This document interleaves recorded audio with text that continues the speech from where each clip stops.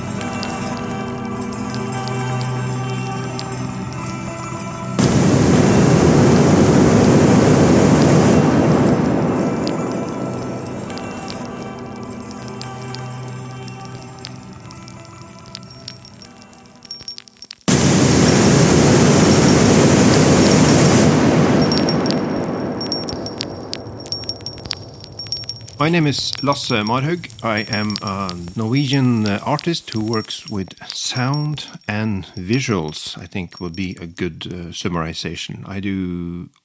I work with all sorts of formats. I am a recording artist. I'm a live performer, although I hesitate to call myself a musician. I do installations. I do like multi-channel site-specific works. I work with short films, photography, illustration, graphic design. I also have done programming and curation. I have run several record labels over the years. I've also published books and magazines and fanzines, and so I choose whatever format and whatever medium I feel appropriate, and that's what I engage in. So for me, it's all the same, but I realize people think that maybe I'm doing all sorts of stuff.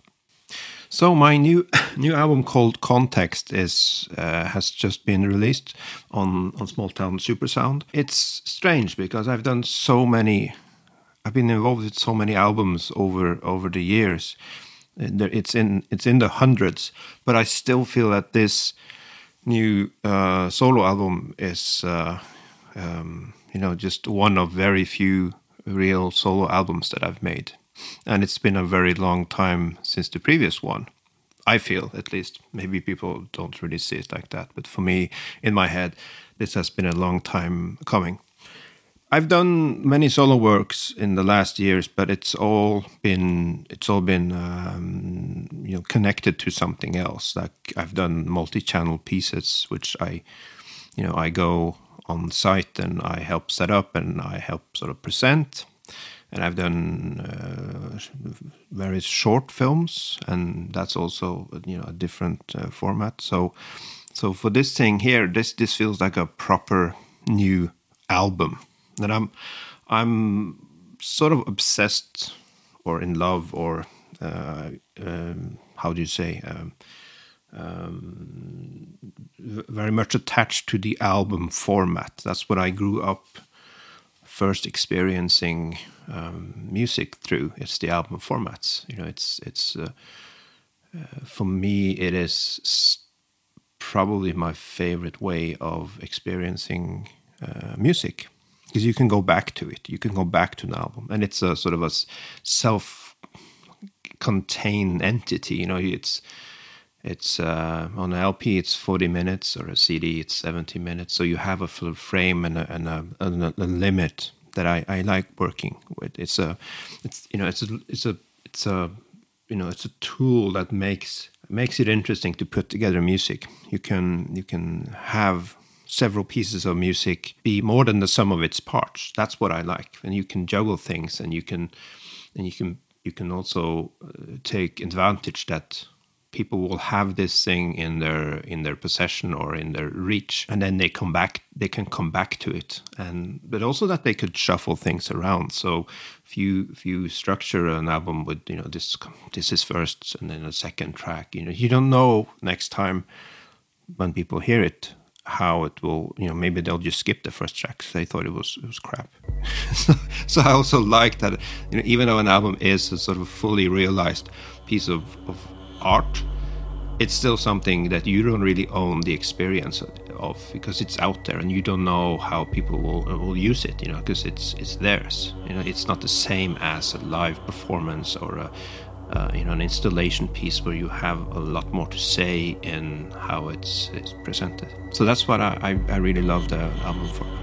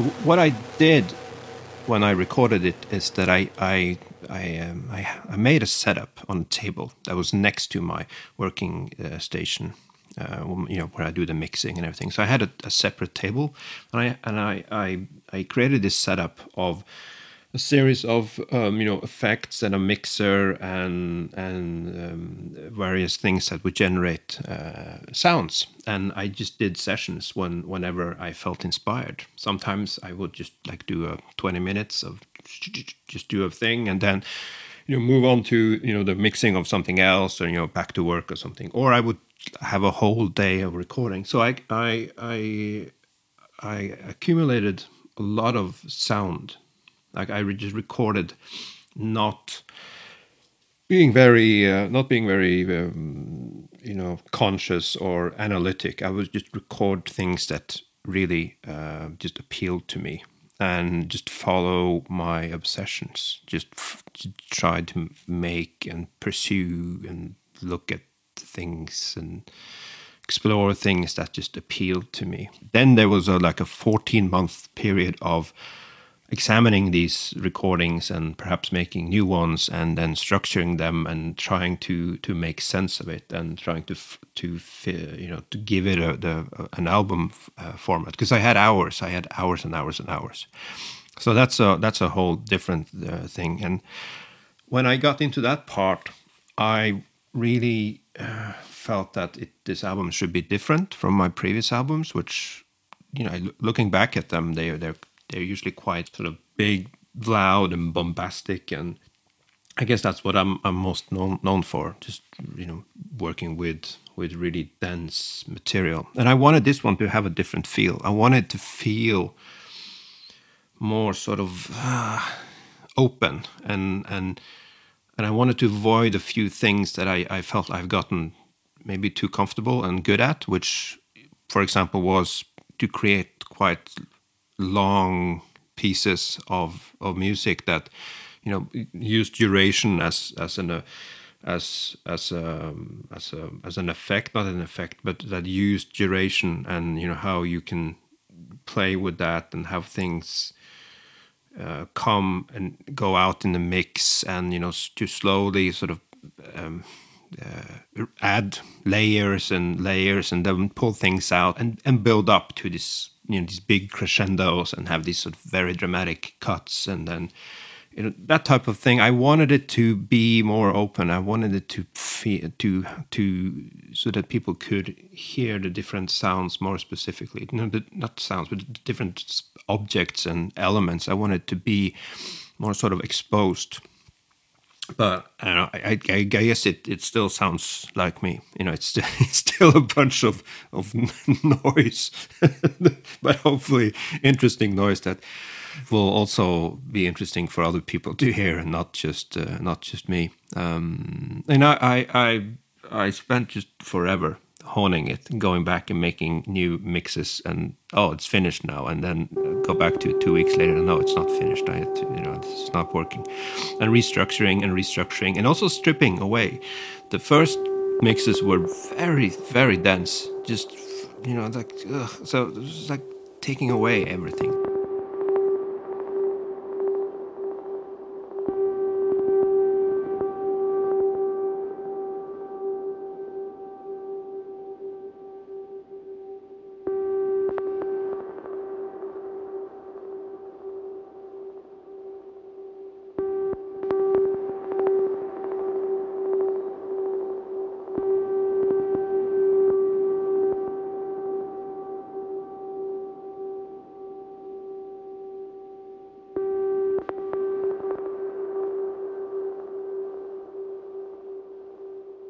Originally, I had all the tracks go straight into each other.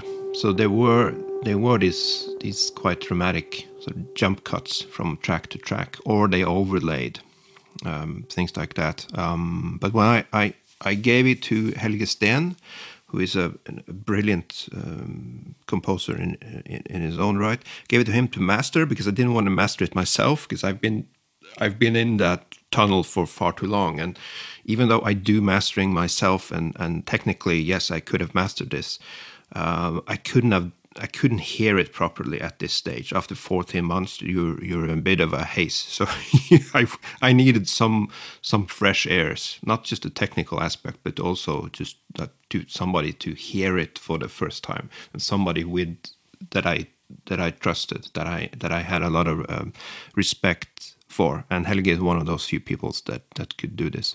So he took it, and I failed to tell him that the tracks were supposed to go straight into each other. So he laid them out, and he wrote to me saying, this to me sounds like a classic album, that every song should have like a 2 to 3, 4 seconds between each. And I'd never in the process before that listened to the album like that. I had no idea, but it was brilliant.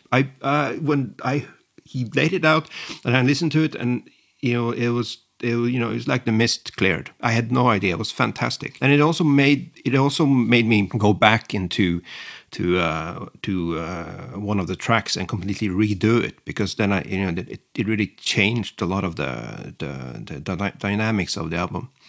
So that was brilliant, and I'm forever thankful for his input.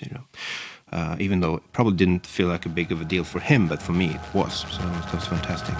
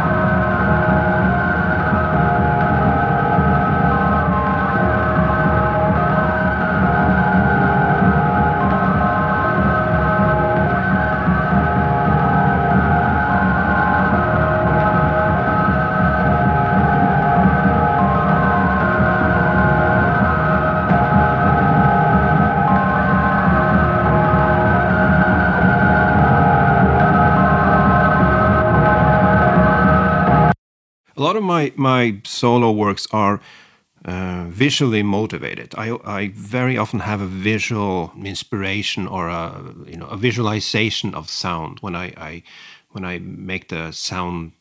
When I soundstage, as they say, I often envision a room or a landscape or something like that. But I didn't have for this album. For some reason, I couldn't connect it to any kind of visual space. It just seemed to exist purely in sound, which is very unusual for me. And that's also why I didn't do the album cover myself. I had somebody else do it. And I thought it was a landscape album, but they made a really nice interior cover for it with a vase of flowers, which was broken. And I thought that was brilliant, because it made me realize that it is an interior album. It's not a landscape album, and it made. I saw connections to like the modernist Ikebana Japanese flower arrangement schools and things like that I never thought of, and that's what I really like with this album. It still puzzles me. It's still a mystery, even though I spent longer on it than any other album I've made, and I worked on it for a long time. I'm still puzzled by it. It's still sort of this strange thing that I have to go back to and just look at and just fall. What is this? What is this thing I've created? And that's wonderful. I think that's, for me, that's an achievement, that I could go through a very thorough process, and then it still is a big mystery. So the equipment that I used, if you want to get the technical nerdy part, I recorded everything through a Culture Vulture tube distortion, which just makes everything sounds gorgeous. So the whole album is gone through that. And there's not a lot of post-production mixing, just basic EQ and of course editing and layering, but there's not this wasn't really made in the box, as they say. It wasn't really that made on a computer. It was pretty much recordings of me that I put together. And I used the wonderful delay and distortion and reverb from the French Otto machines, which I think are wonderful. And I had a couple of loop pedals. And I use a turntable, which I like a lot, and I used some synths, some small sort of handmade synths, and I also used a tabletop guitar, which was I built by someone. It was very quirky, very lo-fi, moody piece of gear, and I've since given it away. So this was the last thing that I made with that guitar, and that guitar is quite prominent on the album. Yeah, I'm it's looking back at it. It's just seems like a happy coincidence that this album came and presented itself to me. I'm very glad to have made it, and I'm really pleased now that people seem to respond to it. It doesn't feel like I've changed much. I think as you grow older, you get more articulate and technical in what you do, but you're still sort of circling the same ideas that you do when you're young. I think we have a handful of ideas that we make a long series of variations of. I'm a very, very slow learner. I just need to do things over and over and over again so that I learn them, or that I grasp what I'm trying to do. And I'm not even learning them in a way that I could articulate something. It's just that I have to do it until it becomes instinctual and intuitive, and that it's stuck in my spine. I think that's the only way that I could work. So I just keep doing things and repeating and making variations. And I'm very thankful for people who sticks with me when I keep doing these things and hopefully slowly getting somewhere. I'm just very thankful. Thank you for listening, everybody.